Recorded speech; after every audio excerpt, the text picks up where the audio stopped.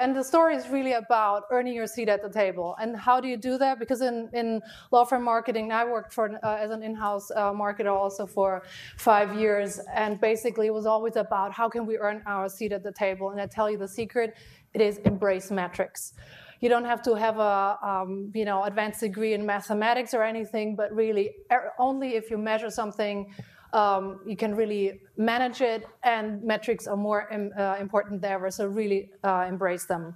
Since we're here so close to Hollywood, I'm not going to show you the video now, but you might have seen the show Numbers, where this cute math professor says everything is numbers, everything is mathematics. Has anybody ever seen that show? Yes? He's really cute, and most of my colleagues honestly don't look like that, but maybe I need to go over to the math school. Maybe they're cuter there, but I doubt it. Who has kids in here? So do you all know this one? Club Penguin, anyone? Yes? What does this have to do with metrics? Do your kids play that? Well, she used to, but not anymore. Okay, but did she have, do you know those? So there are penguins here, and those little things are called puffles, right? What happens with the puffles? What do you have to do with them? You have to, if I remember correctly, she had to get them into certain groups and organize them into Yeah, you can organize, but what the thing is really, and I don't know, I didn't play it in the 90s, but the Tamagotchis, anybody had Tamagotchis? No, they were all the craze in the 1990s. It was the same thing with these puffles here. They have energy levels, they have health levels, and they need rest. So my son back, a few years now, he's 13, of course, he's way too cool to play Club Penguin. But when he did, he had purchased a few puffles, and after a while, he went back in his game, and the puffles were all dead. Oh my God! You should have heard the wailing at our house. And back, he was maybe 8 or 9. I mean, they can wail really loud, right, about a puffle, and I mean 3 puffles in particular. So what you have to do is you have to feed the puffles. You have to put them to rest every now and then. So I mean, metrics are really everywhere. Metrics are in all sorts of professions. The pilots, they have certain. Then on their dashboard, there's certain things they when they're on the tarmac, there are some things that they need to look for. Other things when they I still don't understand how airplanes fly, but they need to look at some things on how to get it up in the air, and other things that they have to look at when the air is the plane is in the air, and so on. So the same thing is with the metrics that we need to do. They provide a measure, they really help us manage the law firm. And I really believe that metrics can help you earn your seat at the table because, good for us, most lawyers really don't know their mathematics. So I think that we are definitely better than most of your lawyers in the firms. And apologies to everyone who's a lawyer in here. I'm sure you were an exception, but most lawyers that I've encountered, they really don't like mathematics. So start embracing that. Oh, okay, so I'm giving away part of this thing here, because why do we need metrics now? So basically what has happened in the last few years, in the last decades in the legal industry, you all know about the DuPont legal model with convergence, so the clients use less and less law firms. There were, in the early 2000s, offshore service centers. Everybody loves AFAs in here, I'm sure, and the ACC came out with the ACC Value Challenge, saying exactly what they want. The Real Rate Report is a report that gives you really information on all sorts of metrics in the legal industry. I will talk about that later. And then at the same time, and this is part of my other topics because I talk about metrics and procurement today. In the 1980s, procurement became a strategic business function. Why would that interest us? Well, in the mid-1990s, they developed this wonderful thing called reverse auction. Anybody here participate in a reverse or e-auction yet? A few people. You know what a reverse auction is? It's basically like eBay, where it's like, okay, 500, 550, 600, and so on, right? I mean, you go up in the price. In an e-auction, a reverse auction is basically the other way around. It's like, okay, you would do that legal service for I don't know, 100,000. Jeffrey would do it for 95, Holly for 80, and so on. So you basically go down in the price. So that's what an e-auction is, basically. So I'm sure you love that very much, to be put in an e-auction. And then in the early 2000s, the procurement function actually became so strategic that they became part of the boards of many companies. So their CPOs came up for the first time. And, I've done the last 10 years that I've been in this industry, I've done a lot of research on how clients purchase legal services, because I always thought, how can I do good marketing, business development if I don't know how people purchase, right? I need to understand what they are buying. And in the last 2 years, I've embraced what the purchasing people do. And I had looked into other professional service industries. And so, for example, engineering and architecture, they started to be involved in purchasing these services in the late 1980s, early 90s. And guess what the reaction was of the engineers and the architects? How dare they? They are not engineers, they're not architects. They don't understand what they're procuring. Well, I spoke with an engineering marketer the other day, and she said, all we do is RFPs. We only work with procurement. Marketing services or accounting services, same thing. It's a lot about procurement. And now, basically, procurement has found us, as somebody called it. We are the last holy cow, basically, the last sacred cow that is being found by procurement. And so many lawyers are like, Sylvia, you weren't around in the 80s. Well, at least, I was around, quite frankly, but I wasn't around in law firm marketing yet. You don't know. As soon as the economy is going to be good again, who cares about procurement?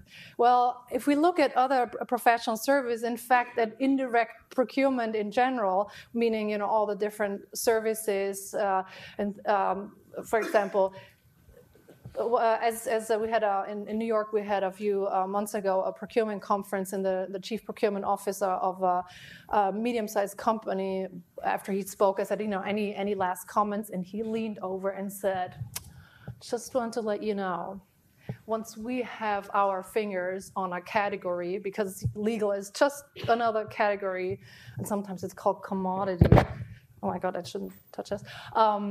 We don't let go. So I think it is unlikely that they let us go this time. We have been outside of their reach for too long. And then also this was supposed to come in last, legal operations people. So lots and lots of legal departments now have legal operations people. Those are people, I don't know if you've encountered them yet a lot, but basically they really look at the invoices in detail down to the UTBMS task code level, and they look exactly how did you staff something, how do you compare your staffing with other law firms, do you use, for example, I'm going to show you a few slides now, what do you use in terms of different phases, et cetera, and so forth. So I hope the point is clear why you really need to brush up on your metrics, because this is now really a business change that we have seen. So what your client measure, this is a little bit small, and I'm happy to give you, we have some handouts, and if you give my colleague Holly, can you raise your hand? If you give her your business card, I'm happy to give you all sorts of information.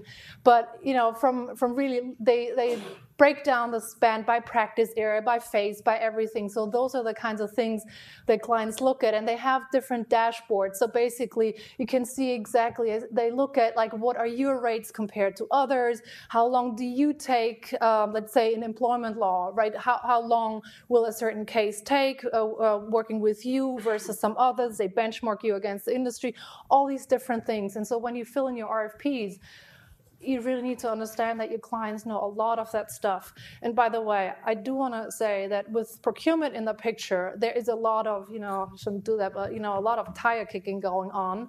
They do throw out lots of RFPs now, and I'm sure lots of you have overeager partners that jump on every RFP and make you sweat over the weekends or over holidays and so on.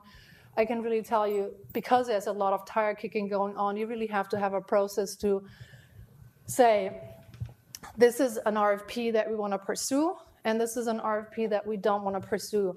And one of the things, after having spoken with lots and lots of procurement people, if they don't allow you to contact anybody, to speak with them up front, I can only say don't participate, because then it's basically just an exercise to get the rates of the incumbent firms down. So don't even waste your time, because you're going to be sitting there the whole evening, or you're going to spend so much time for really something that you cannot win at all. A few more things, what your firm measures, and typically those things are measured by your finance departments, whether that's on realization and collection, all these good things, utilization. Those are the things typically the CFO and COO and those departments measure. So a few things what you can do.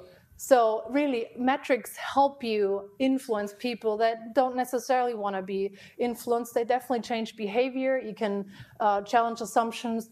And you can measure your own success. I mean, I would really do it to say, this is what happened before you. And I loved the presentation before about the QR codes. I really want to know more about that. I mean, it's fabulous if you can really show this is how it's happening, and this is what basically your value is that you bring to the table.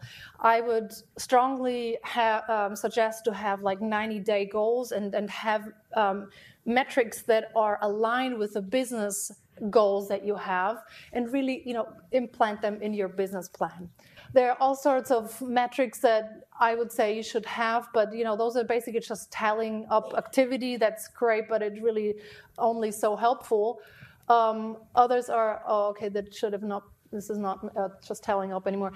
So those are other things that you can measure, and one that's particularly important is a debrief after you won or lost an RFP. That is particularly important with procurement. I would suggest that very often we might win for reasons that we didn't think we won, and other times we lose when we're like, we should have won that, right? So I just wanted to speak at the LMA conference next year, but I was not chosen, so I'm like, I don't know why. So I don't know if anybody can help me debrief about that. I'd love to know that. But so I mean, and sometimes you get chosen for reasons that you don't know why you won. So I think this is one of the really very most useful ones. Other ones, from cross-selling success, we heard lots of great presentations on that, and breadth and depth of relationships. I mean, as I said today, I think we learned so many interesting things. Maybe even track about their business behaviors and so forth. So really, there's a whole lot of things that you can measure. I wouldn't measure all of that. So I mean, if you can all have my slides. Don't try to measure everything. Pick a few things that make sense for you, and then tie them to your business plan and have those goals. Track that over time, but don't drag too many things. Pick some that make sense for you. What's really important is to create a baseline, to have the metrics that are aligned with your strategy, and then really track. So basically, it's the typical marketing life cycle. Know where you're at. Really decide where you want to be. I mean, we heard about all those goals, how to change the world. So really make those changes, how you want to change the world, and then do it, and then see, well, have I changed the world? And some say that supposedly Albert Einstein said that, but I think this guy did probably so many other things. I don't know if he had time to say all these things, but at least it sounds good. So not everything that counts can be measured, and not everything that can be measured counts. And there should be a nice, I don't know if you like Dilbert. So I don't know if you can read that, but I didn't have any accurate numbers, so I just made this one up. Studies have shown that accurate numbers aren't any more useful than the ones you make up. How many studies show that? 87. Okay. I've been to lots of geeky conferences recently, so pardon me. One of the last one was the ILTA conference, so this is, I guess, in line with my geeky humor at this point. You really need to be clear about what you measure.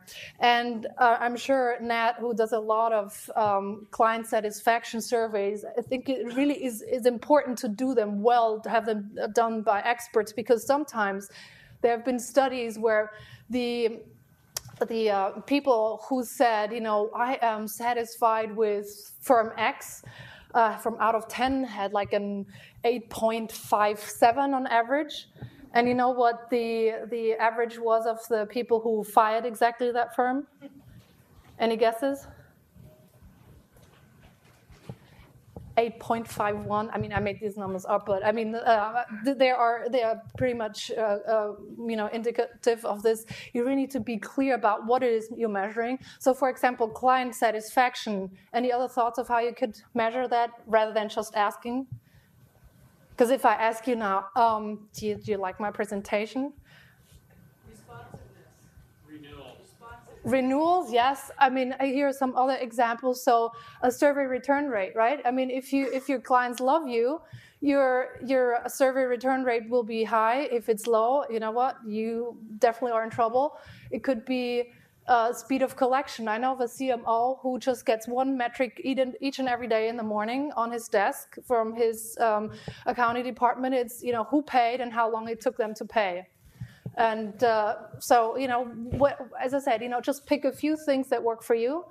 And then that's my all-time favorite, the Net Promoter Score, how likely is it that your clients would recommend you to their friends, not their enemies, right? So that's really one of the most important things. So just to, I had the first slide again as the last one. So anyways, embrace your metrics. They will help you earn your seat at the table. Enjoy them, and they're not that scary. Thank you very much.